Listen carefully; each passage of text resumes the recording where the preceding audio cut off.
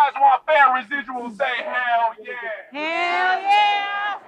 The Writers Guild of America is rapidly approaching its 100th day on strike against Hollywood studios and streamers. And just over 2 weeks ago, the writers were joined in their work stoppage by actors, making this the biggest strike that Hollywood has seen in decades. You cannot change the business model as much as it has changed and not expect the contract to change too. That's actress and SAG-AFTRA president Fran Drescher speaking in July. Drescher called out the Alliance of Motion Picture and Television Producers, the group that represents major studios and streamers. So the jig is up, AMPTP. We stand tall. You have to wake up and smell the coffee. We are labor and we stand tall and we demand respect. We should note that many employees here at NPR are also members of SAG-AFTRA. We are not on strike because broadcast journalists are covered under a different contract. There are some differences between what the Writers Guild is demanding from the studios and what SAG-AFTRA wants. But there are more commonalities. What we have put forth in the negotiations is not unreasonable.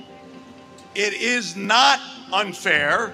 That's Bryan Cranston, the actor who played Walter White in Breaking Bad, speaking last week at a rally in Times Square.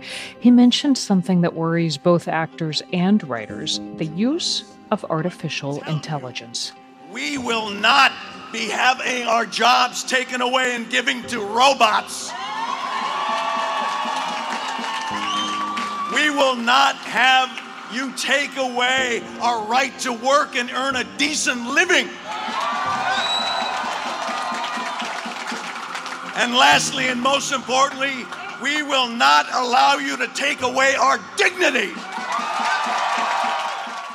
Artificial intelligence, or AI, may be one of the buzzwords of 2023. In Hollywood, many have long seen it as an enemy. Generative AI models encroach almost every space in our industry. Carla Ortiz is a graphic artist who has worked on some of the biggest Marvel films, including Guardians of the Galaxy, Loki, Black Panther, and Doctor Strange. But on one of its latest big projects, the Disney Plus series Secret Invasion, Marvel used AI to animate certain images. Nick Fury. My war is set in motion. This is the extinction of the human race. So you are responsible for all this? Why do you think I came back? The studio behind the series said AI was used to complement its creative artists, not replace them, but many creatives in the industry, including Carla Ortiz, remain worried about what's happening with AI. They're replacing jobs using our work as training data. It's not a hypothetical for us. It's happening right now. It's existential for us, really. When Ortiz says training data, this is what she means. AI has to learn how to do what it does. So, as an example, AI will be trained on thousands and thousands of images from various artists so it can figure out how to generate a very specific style of art. Ortiz says she has found her entire body of graphics work has been used to train AI. It took away my ability to consent to being a part of this technology. They took away my credit. No one will know that my work powered those images outside of my name being clearly linked to it. And it took any kind of compensation away. It's really painful. Who should be compensated and when? It's a complicated question involving the legal definition of concepts including copyright protection, public domain, and fair use.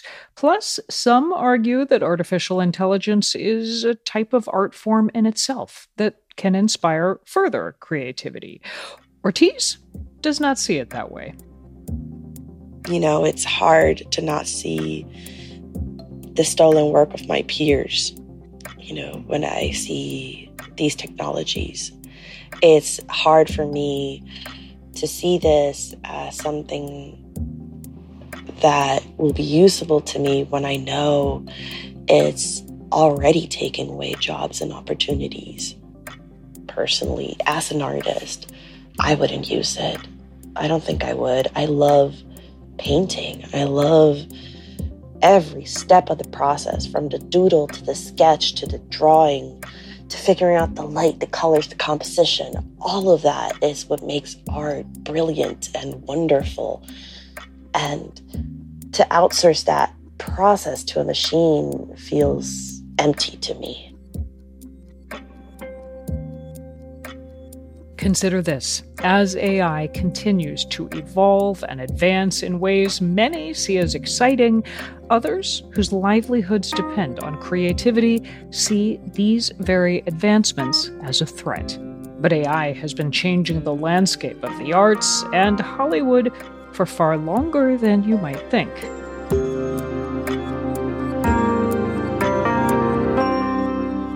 From NPR, I'm Mary Louise Kelly. It's Wednesday, August 2nd. It's Consider This from NPR. Almost every industry is thinking about artificial intelligence these days, how to use it, how not to use it. And the actors and writers striking now would like to see regulations governing how AI can be used in their industry. Now, AI was not really part of the conversation during the Hollywood strikes of the 1960s and 1980s, or during the last WGA strike in 2007. And yet, Hollywood has been imagining the threat of AI for long before it was real. NPR arts critic Bob Mondello tells us how AI became a movie villain. 1968, a movie astronaut encounters a problem. Open the pod bay doors, please, Hal. He's in a small craft outside his spaceship in 2001: A Space Odyssey and will soon run out of oxygen, which shouldn't be an issue. Hello, Hal, do you read me? The ship's computer, the HAL 9000, just needs to let him back in.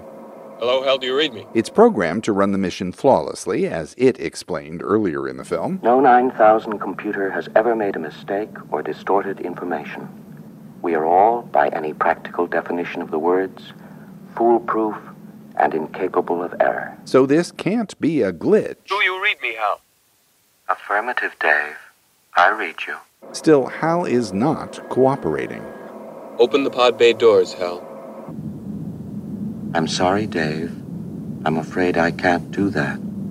This mission is too important for me to allow you to jeopardize it. It's hard to describe the shock this was for 1960s movie audiences. There'd been films with, say, robots causing havoc, but generally robots doing someone else's bidding. Robots at that point were about brawn, not brain.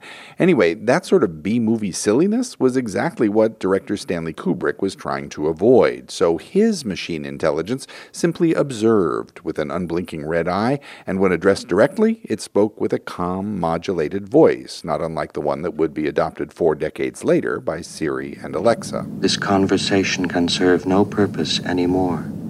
Goodbye.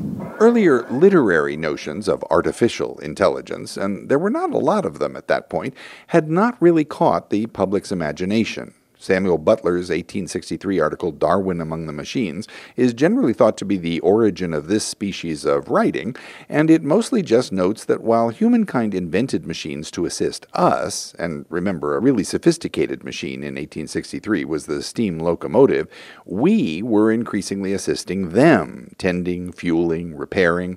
But Butler didn't suggest that they'd develop consciousness, nor did the science fiction writers who immediately followed him. H.G. Wells, Jules Verne, invented devices as they sent characters to the center of the earth and into the recesses of time. If that machine can do what you say it can, destroy it, George, before it destroys you. Without ever considering that those devices might want to do things on their own, the term artificial intelligence wasn't even coined until the 1950s, about a decade before Kubrick made his Space Odyssey, but HAL made an impression. Within just a couple of years, movie computers didn't just want spaceship domination. In Colossus, the Forbin project, Colossus will address us directly. they wanted the whole world. This is the voice of world control.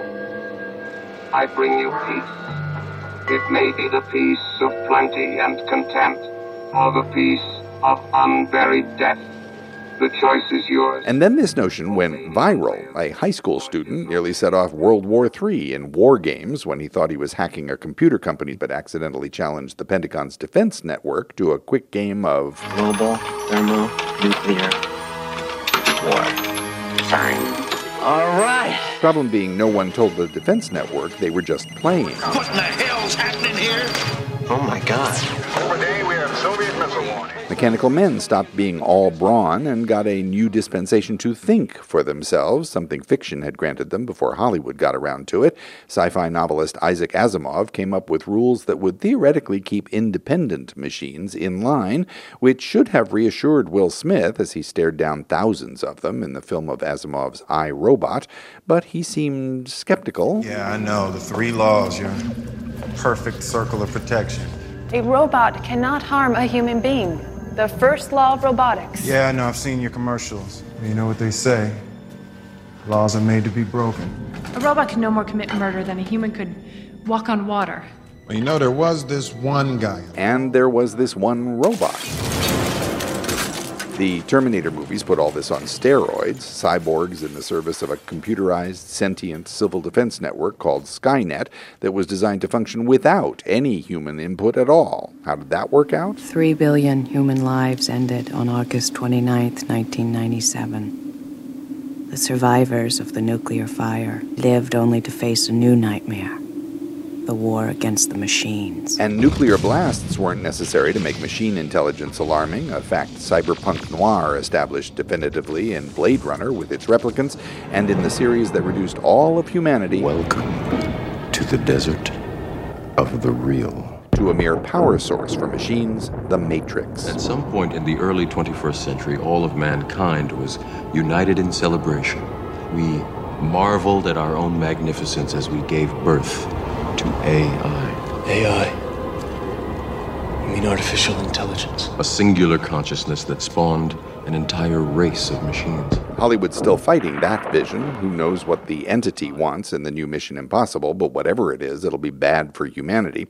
It seems not to have occurred to Tinseltown that AI might do the things it's actually doing, making social media dangerous, or making undergrad writing courses unteachable, or screwing up relationships by auto-completing incorrectly. None of those are terribly cinematic, so Hollywood concentrates on exploiting our fears. In the late 20th century, we worried about ceding control to technology. In the 21st century, we worry about losing control of technology. When the dust settles, the only thing living in this world will be metal. Have there also been friendlier film visions of AI? Sure. George Lucas came up with lovable droids for Star Wars. Where do you think you're going? Well, I'm not going that way. Pixar gave us Wall-E, pluckily determined to clean up an entire planet we'd despoiled. Wow. The drama Her imagined Siri as a digital girlfriend. I saw in your emails that you'd gone through a breakup recently. You're kind of nosy. Am I? You'll get used to it. Star Trek's Data was a sort of emotion-challenged Pinocchio. Mr. Data, are you all right? Yes, sir. I am attempting to fill a silent moment with non-relevant conversation. Small talk. And another Pinocchio, this one fashioned to stand the test of time. I'm a boy. You are a real boy. At least as real as I've ever made one. Would have been Stanley Kubrick's own answer to the question he'd posed with HAL in 1968.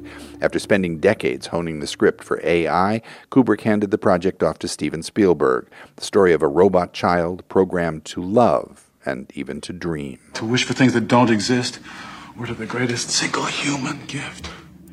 The ability to chase down our dreams. And that is something no machine has ever done until you. It wasn't enough, but it put a gentle face on our greatest fear about AI by allowing it to outlive all of humanity. And wouldn't you know, the film opened in 2001. That was NPR arts critic Bob Mondello.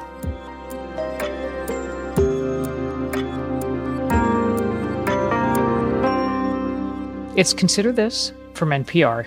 I'm Mary Louise Kelly.